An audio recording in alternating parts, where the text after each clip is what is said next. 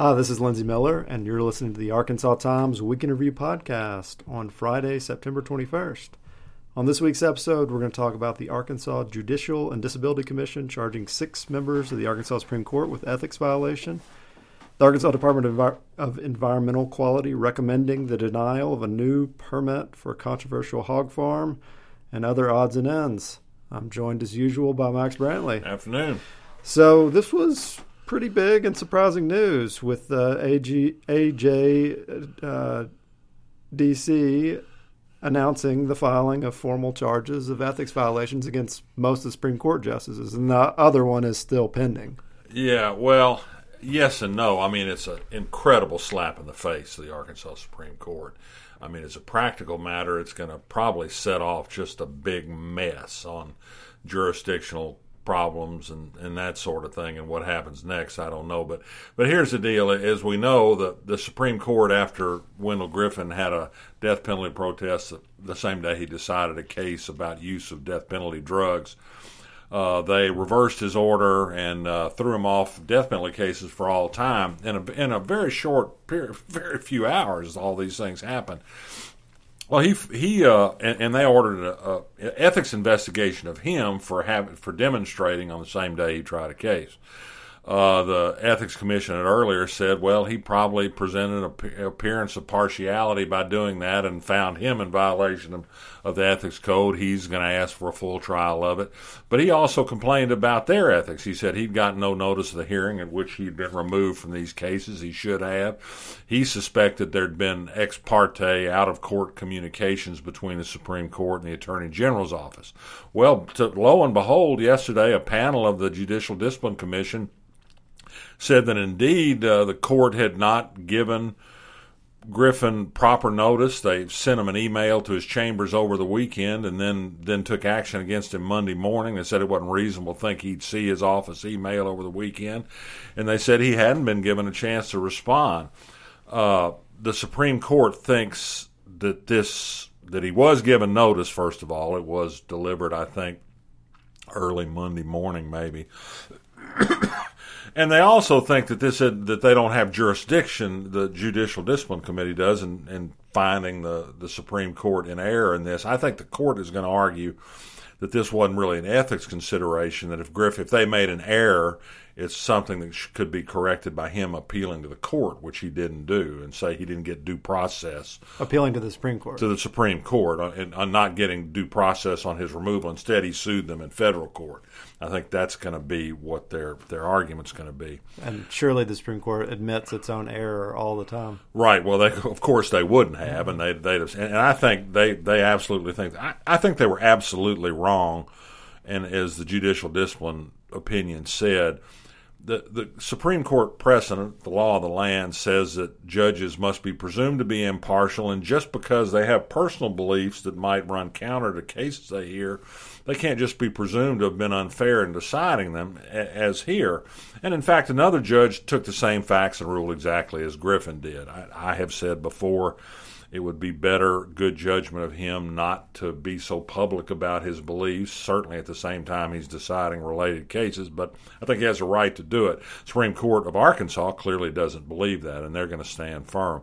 The question is, will the Supreme Court acknowledge this at all, or will they say, screw you, we don't answer to you on this kind of thing, or will they seek to have the thing struck down, which means there'd have to be an entire separate special Supreme Court to hear it. I should add, the complaint only names 6 of the 7 justices. One, Sean Womack, was left out. I have been informed that this is because he did not get proper notice of Griffin's complaint initially. It was sent to the wrong email address, and so he asked for more time to respond, and so he has until the end of this month to respond, and he'll be found, along with the rest of them, to have participated in this unethical act.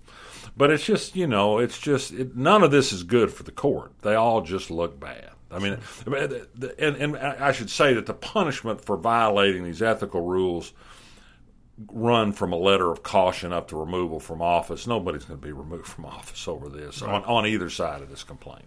So remind us, where does Griffin's federal complaint against the judges? It's been dismissed, but he's going to attempt appeal to the U.S. Supreme Court, where I think his odds are not good of being heard. Right. Okay. And meanwhile, State Senator Trent Garner still wants to impeach. No, he had a hearing talking about setting up impeachment rules in the Senate. You know, he's mad to get Griffin, although there's some senators that have other judges they're not happy with.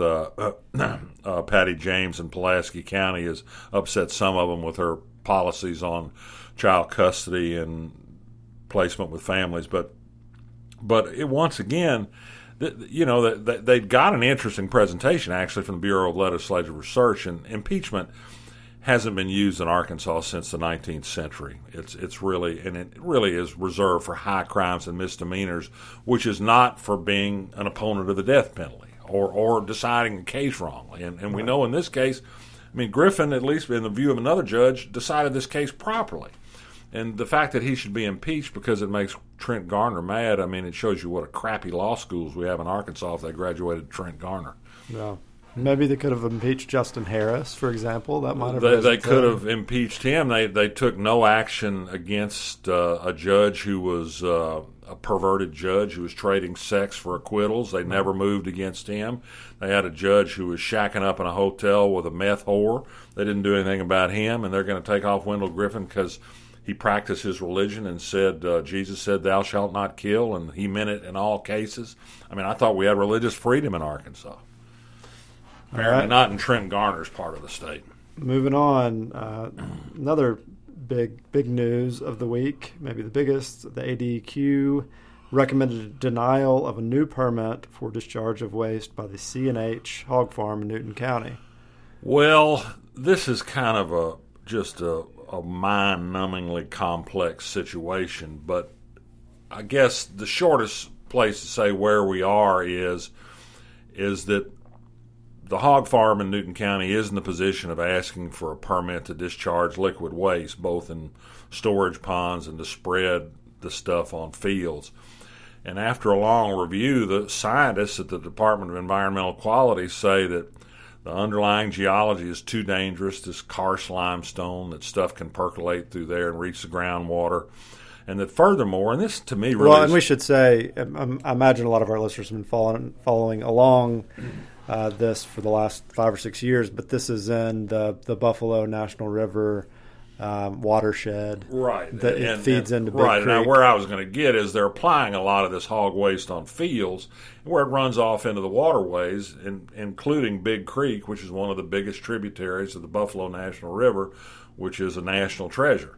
Well, and the Buffalo is clogged with algae growth, and what the Department of Environmental Quality scientists seem to be saying is that the hog farm is the biggest single contributor to the buildup of nutrients, that is phosphorus and nitrogen, that promotes this algae growth. This is really significant news. The Farm Bureau, which is financing the fight against the environmentalists in this, have said, it's canoe's peeing in the river that's causing the algae. Well, that's garbage. It's nonsense. There's the equivalent of a town of 25,000 people shitting into the watershed from the hog farm every day, and shit rolls downhill. That's where this is coming from. Well, but there's now going to be a public hearing process on these proposed findings. There'll be a huge outcry from the farming community, and part of this is if you can stop one farm, they might be able to stop other farms. And so that's why the Farm Bureau is in this so big. And then after a decision, if this is upheld in the department level, it can still be appealed to the Pollution Control and Ecology Commission, which is heavily weighted in favor of industry.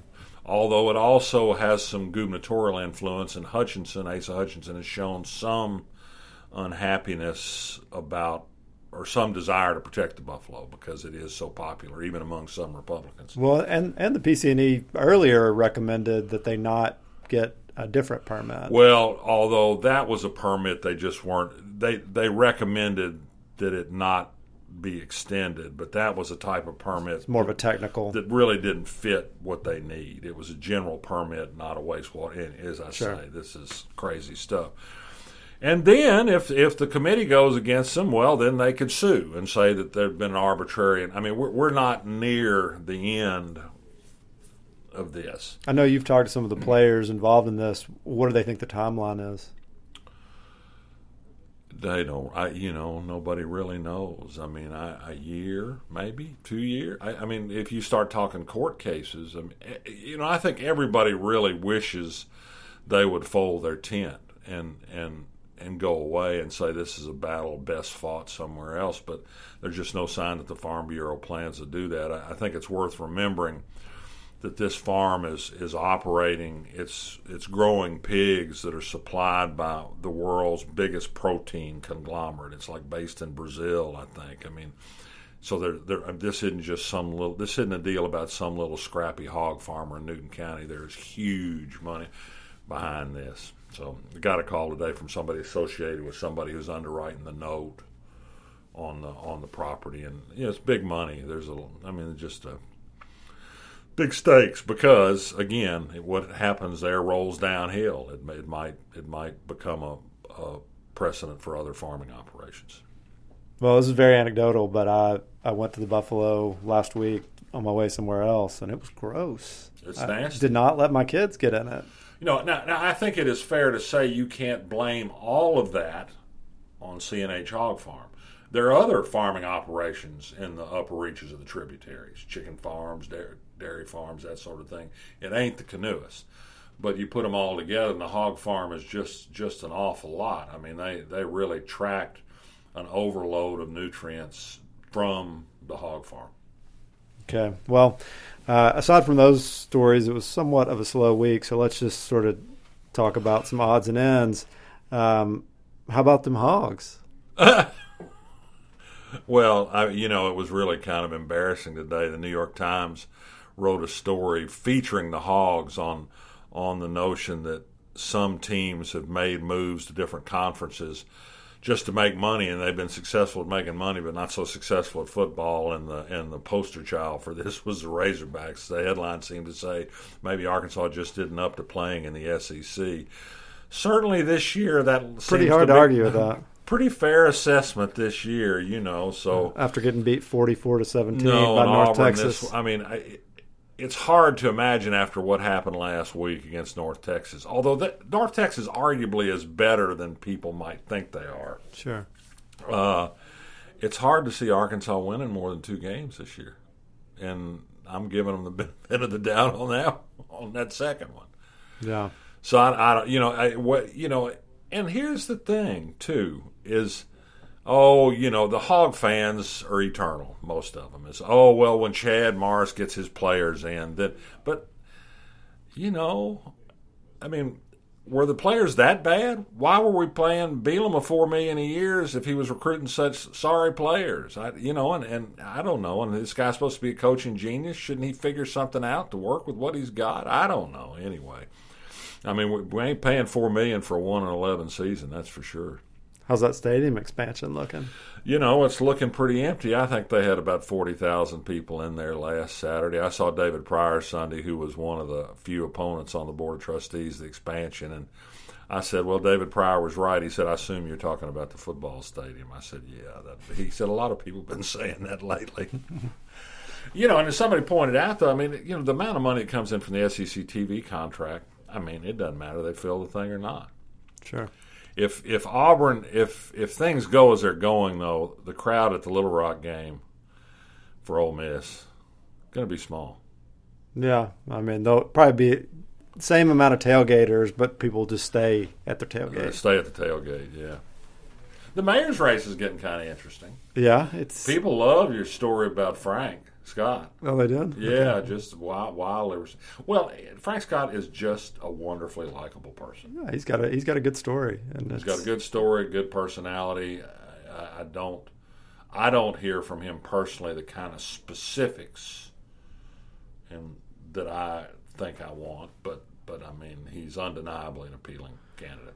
Yeah, I didn't get into this in the story, but to some degree, I think he has made a strategic decision to not get into specifics much. I think that's a great observation. That he's going to focus on his story and his Just feel good. Yeah, and I think that's a great observation. I think you're right. I hadn't really thought about it till you said it, but I think that's exactly right. However, he said one thing that gives me pause, and that is he wants to expand after-school programs and summer programs for kids.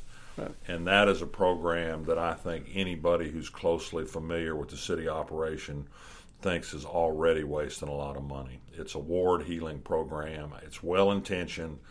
But what it does is it puts money in the hands of church preachers and what have you that run these nominal programs that haven't, to my view, demonstrated they've delivered very much. And he's talking about doing more of it.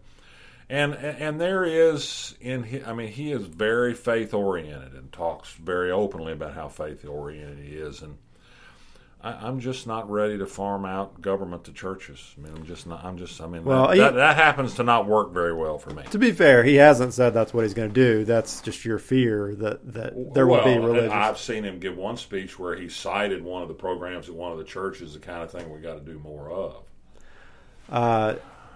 I think to some degree it's a way for him to talk about specific things that the city can do with regard to education, since that's such a big topic, aside from just being a vocal leader. And I think our city programs have failed, and I think supporting education is important, but I don't think the city running after-school programs has proved to be much of a panacea. So where do you see the race now? Everybody asks that question. I was at the Clinton Center Sunday night, and Jesse Mason, who's former city director on the airport commission, asked me that same question, and I tell everybody the same thing: is I just don't know.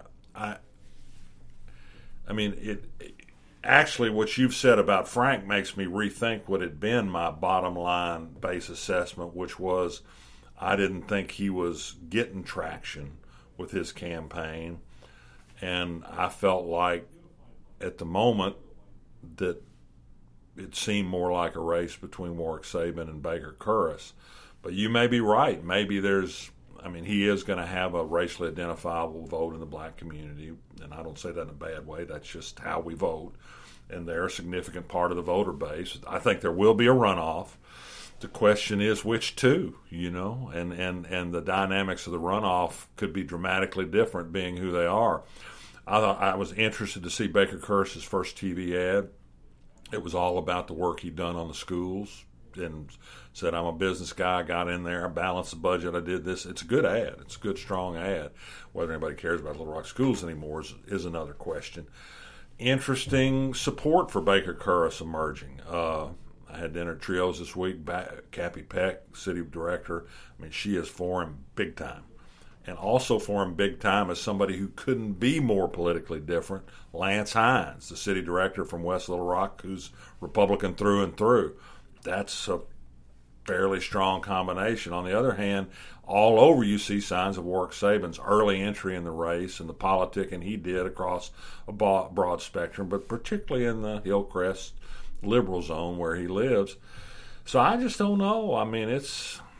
I haven't heard of any polling in this race. I think it's a hard race to poll, too, for one thing, because who turns out and who votes may have a lot to say about how it finally ends up. And do you know when campaign finance reports are due? It's not till near the election. It's not till. I meant to go online today and check that very thing, because clearly people are raising a lot of money.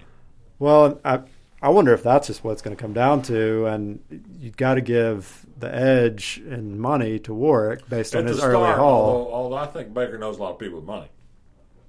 And Lisa Ann Rockefeller raised money for Frank Scott. Right, yeah. Well, or at least offered her house up for a fundraiser. And Frank Scott went to Washington this week, where he plugged into a group of very well-known black people, some of them former Arkies, and they threw a big money raiser among the 14th Street lobby crowd for Frank Scott this week in Washington. Huh. So he's a banker. And he came from the Highway Commission and is down the line with the Highway Commission's wishes, and they give money. The Dickinsons and the McGeorges, they give a lot of dough. Yeah, you'd have to think that all three of those have plenty of money. I don't think any of them are going to lack money.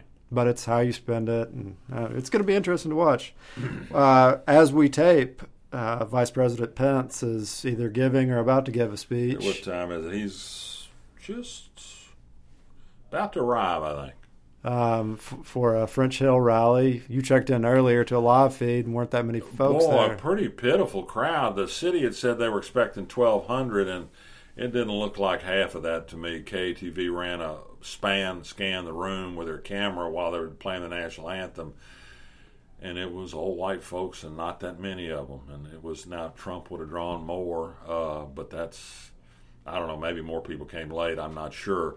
Of course, as we've reported, they were carefully checking who applied to go and denied admission to some people they identified as Democrats, Gwen Combs and Maureen Skinner. They wouldn't allow Arkansas Times photographers or reporters to attend. They select their audiences very carefully, which in a campaign setting you can do this. This follows Tom Cotton's pattern of blocking the Times and Mike Huckabee's blocking of the Times from political events. Unfortunately, they start verging into First Amendment territory when their taxpayer press offices don't provide services, routine news releases, or anything. But in any event, it's, as I said, when I saw the speakers list for this thing with Leslie Rutledge leading the Pledge of Allegiance and remarks from Asa and remarks from Muskie Harris and remarks from Tim Griffin, I thought maybe it's better to be banned. And Mike Pence, give me a break. Oh, Jesus. So any read on that race? There was a poll a couple weeks ago. Well, there was a poll that showed a Hill ahead. I thought the poll was crazy. It was only a 400-person sample, 5.7% margin of error. It showed a Hill ahead in Pulaski County and Tucker ahead in Faulkner County. Both of those are nuts. I mean, Tucker's going to carry Pulaski, Hill's going to carry Faulkner County. The questions are the margins in both of them, so I'm not putting a whole lot of stock. My apologies to Jay Barth of Hendricks, who did the poll, but I don't know what that means. Hard to say though. I mean, here's the deal: is there anything like a blue wave in the 2nd District? Maybe a little bit in Pulaski County. Are there some suburban voters who are so disgusted by Trump and French Hill is down the line supporting Trump? He didn't want him to come to town, though. He took Pence instead. And by my way of thinking, Pence is more disgusting. I just don't know. I have no idea. I mean, turnout is going to be everything, and French Hill has made some moves that are designed to depress black turnout for Tucker. I mean, he's associated with himself with a few black figures that, in ways that are meant to make him look not so detrimental to black causes, which he still is, of course, by his votes. And so, I don't know. And he's got all the money in the world, and Tom Cotton is spending his PAC money to slam Tucker with these crazy anti-immigrant ads and, blaming Clark Tucker for murders in San Francisco or something, just crazy stuff. So I just don't know, and I'm afraid Arkansas, if we trail in everything, as we always do, we're on the back edge of everything, well, we're just now on the front edge of turning Republican, which suggests to me that they're not ready to be worn out on it yet. I mean, we may still be in just a 60% reflective Republican vote stage, and that's just how it is. Just don't know. But Clark he's working hard. He's had a shakeup in his campaign, by the way, and I mean, I've noticed this week that he's getting tougher. He's taken a more direct approach toward Hill, which everybody I know thinks is what he should have done a long time ago. But, I think he's true to himself. I think he's a nice guy and collaborative and not prone to be an attack-type politician. And so, anyway, we'll see. Finally, the big story of the week, of course, the Brett Kavanaugh confirmation hearings and the Blasey Ford accusation of sexual assault. Tom Cotton, for one, believes Brett Kavanaugh. Of course he does. I mean, because this is pure tribalism. Interestingly enough, he's really the only Arkansas congressman who stood up and said anything, but he just believes Kavanaugh, and that's the male Republican way, which is if a woman says something, your first reaction is to disbelieve her. I think with women, that's not a good approach, and I think it's awfully.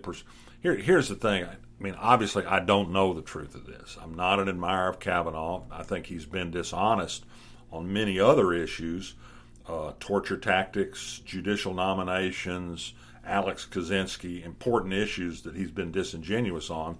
So I'm not inclined to find him to be an honest person anyway. He behaved execrably during the Whitewater investigation as an aide to Kenneth Starr. He did horrible things to Vince Foster's family, wrote these scandalous reports about the Monica Lewinsky affair. I mean, the guy is not the little choir boy that a lot of people think he is. He was in a prep school setting, defended initially by a friend quoted widely who apparently is just a total piece of trash, a reformed drunk now, but who's a homophobe and believes women should be beat on like gongs, and just this Mark Judge. So there are a lot of reasons why I'm not prone to leap to his defense to begin with, but we're still left with the thing of, I mean, I absolutely believe Christine Blasey Ford believes what she's saying is the truth, if that makes sense. I mean, I don't, why would you make this up? Why would you ask for the FBI to investigate you? Why would you put your family through this? Now, saying I believe she believes it is not necessarily saying it happened and she said it happened, but I absolutely believe she thinks she's telling the truth. And maybe Brett Kavanaugh believes it too. You know, her account is that Kavanaugh and Mark Judge were blind, staggering drunk, that's why she was able to get away. And in fact, there's a lot of contemporaneous evidence that Brett Kavanaugh did get blind, staggering drunk a lot when he was in high school. President of the Keg Club, the Beach Ralph party, that sort of thing. And so maybe something happened that he doesn't remember.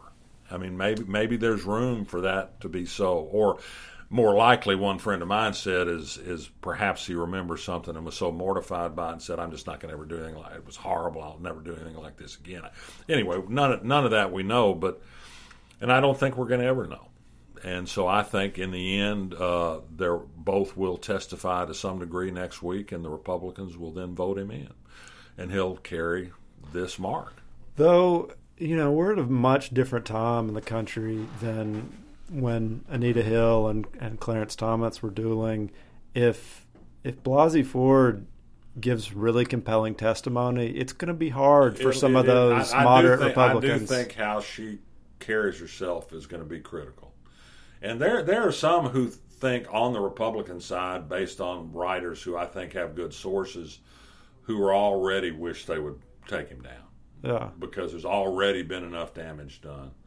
You know, they're going to question her using a woman lawyer brought in from the outside so it won't be a bunch of white men, or that's what they want to do if she agrees to do it that way. She doesn't want it that way because it'll be like a trial. It's already a mess, really. I think there are a lot of people, even on the Republican side, who think the best course. He wasn't high on the list to begin with. They had some other even more conservative picks that would have been even safer than Kavanaugh from their point of view. But part of the reason not to pull down is that maybe they can't get the job done if by some miracle the Democrats took the Senate. That's more wishful thinking than I can endorse. But sure. Well, speaking of that, let's move on to endorsements. Do you have anything this week? Well, in a kind of odd way. I hadn't been to Memphis in years, and I drove over there to get my global security, global entry endorsement on my passport, which you had to go to the Memphis airport to do. Which, by the way, if you ever get a chance, go to the Memphis airport. It's not a hub anymore. It's virtually empty. And so it's very quiet. There's nobody in there, and they're playing Stax Volt music nonstop. Sam and Dave, Rufus and Carla, Otis. It's just fabulous. I sat in there for 2 hours listening to old Memphis R&B and Steve Cropper. So it was great.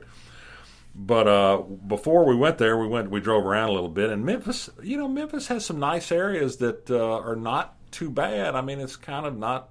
There's some sort of happening little neighborhoods. Went back to Overton Square, which I guess had fallen on hard times and is now being revived again.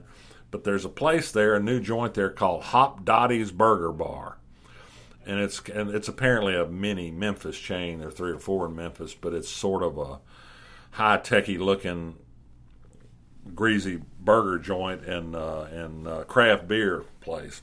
I mean, beer and brew is the deal.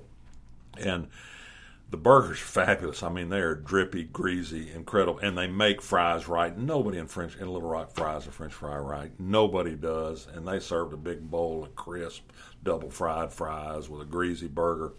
And the good news about the craft beer is their beer. They must have 60 of them. I don't know how many they pour, but one of them is Goldcrest 51, which is an old Memphis local beer that's been reborn, and it's just beer. Right. So that Goldcrest always comes to our craft beer festival. Yeah, and so it's just beer. Yeah. So you could make an appearance at the craft beer festival and I would endorse Goldcrest 51.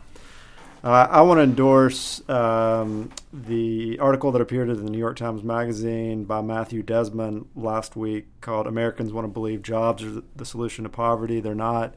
I think Desmond is a really great reporter. He's actually a sociologist at Princeton, but he's written quite a bit from the New York Times since his landmark study on housing. Eviction came out and won the Pulitzer Prize. Also highly recommend that. So this article goes through and debunks the popular notion that is, Republicans are so enthralled to, especially in Arkansas, that all public welfare programs should have work requirements to them because, of course, able-bodied people should work. But turns out most able-bodied people are working. They mostly are working. And he just has a devastating personal account of a woman who's a home health aide who has 3 children, who is essentially homeless. She occasionally lives with a father, but she takes her kids, to a hotel. Sometimes they live in a station wagon. She's working every day. She works 30 plus hours and taking care of her 3 kids and barely surviving. I wish that every Republican who's making these decisions would read it, not that facts. Well, they don't have a clue. I mean, they have an image that they won't shake, that there are people out there with their iPhones and their SUVs and living off Uncle Sam. It's just not true. I mean, it's horrifying. Little Rock School District has all kinds of homeless families. Kids come to school from cars. Yeah. Or wherever. No, I mean, I'm on the PTA at my school, and the last meeting they were talking about we need more backpacks for kids to send food home. They're food insecure too. But if they just work harder. Yeah. Well, child labor, that's the solution. Put those 8-year-olds to work somewhere. Since the 70s, there's a stat: American productivity has increased 77%. Hourly pay has grown 12%. So, I mean, the people at the bottom, who cares if the Dow is at an all-time high? It just doesn't make a whit. Oh, no, the rich are getting richer. No, there's been a huge growth in investment, but it's all in the top 5% or less. Yeah. All right, well, we'll leave you with that. See you next time. Subscribe via iTunes or your favorite podcast. Woo pig. See you next time.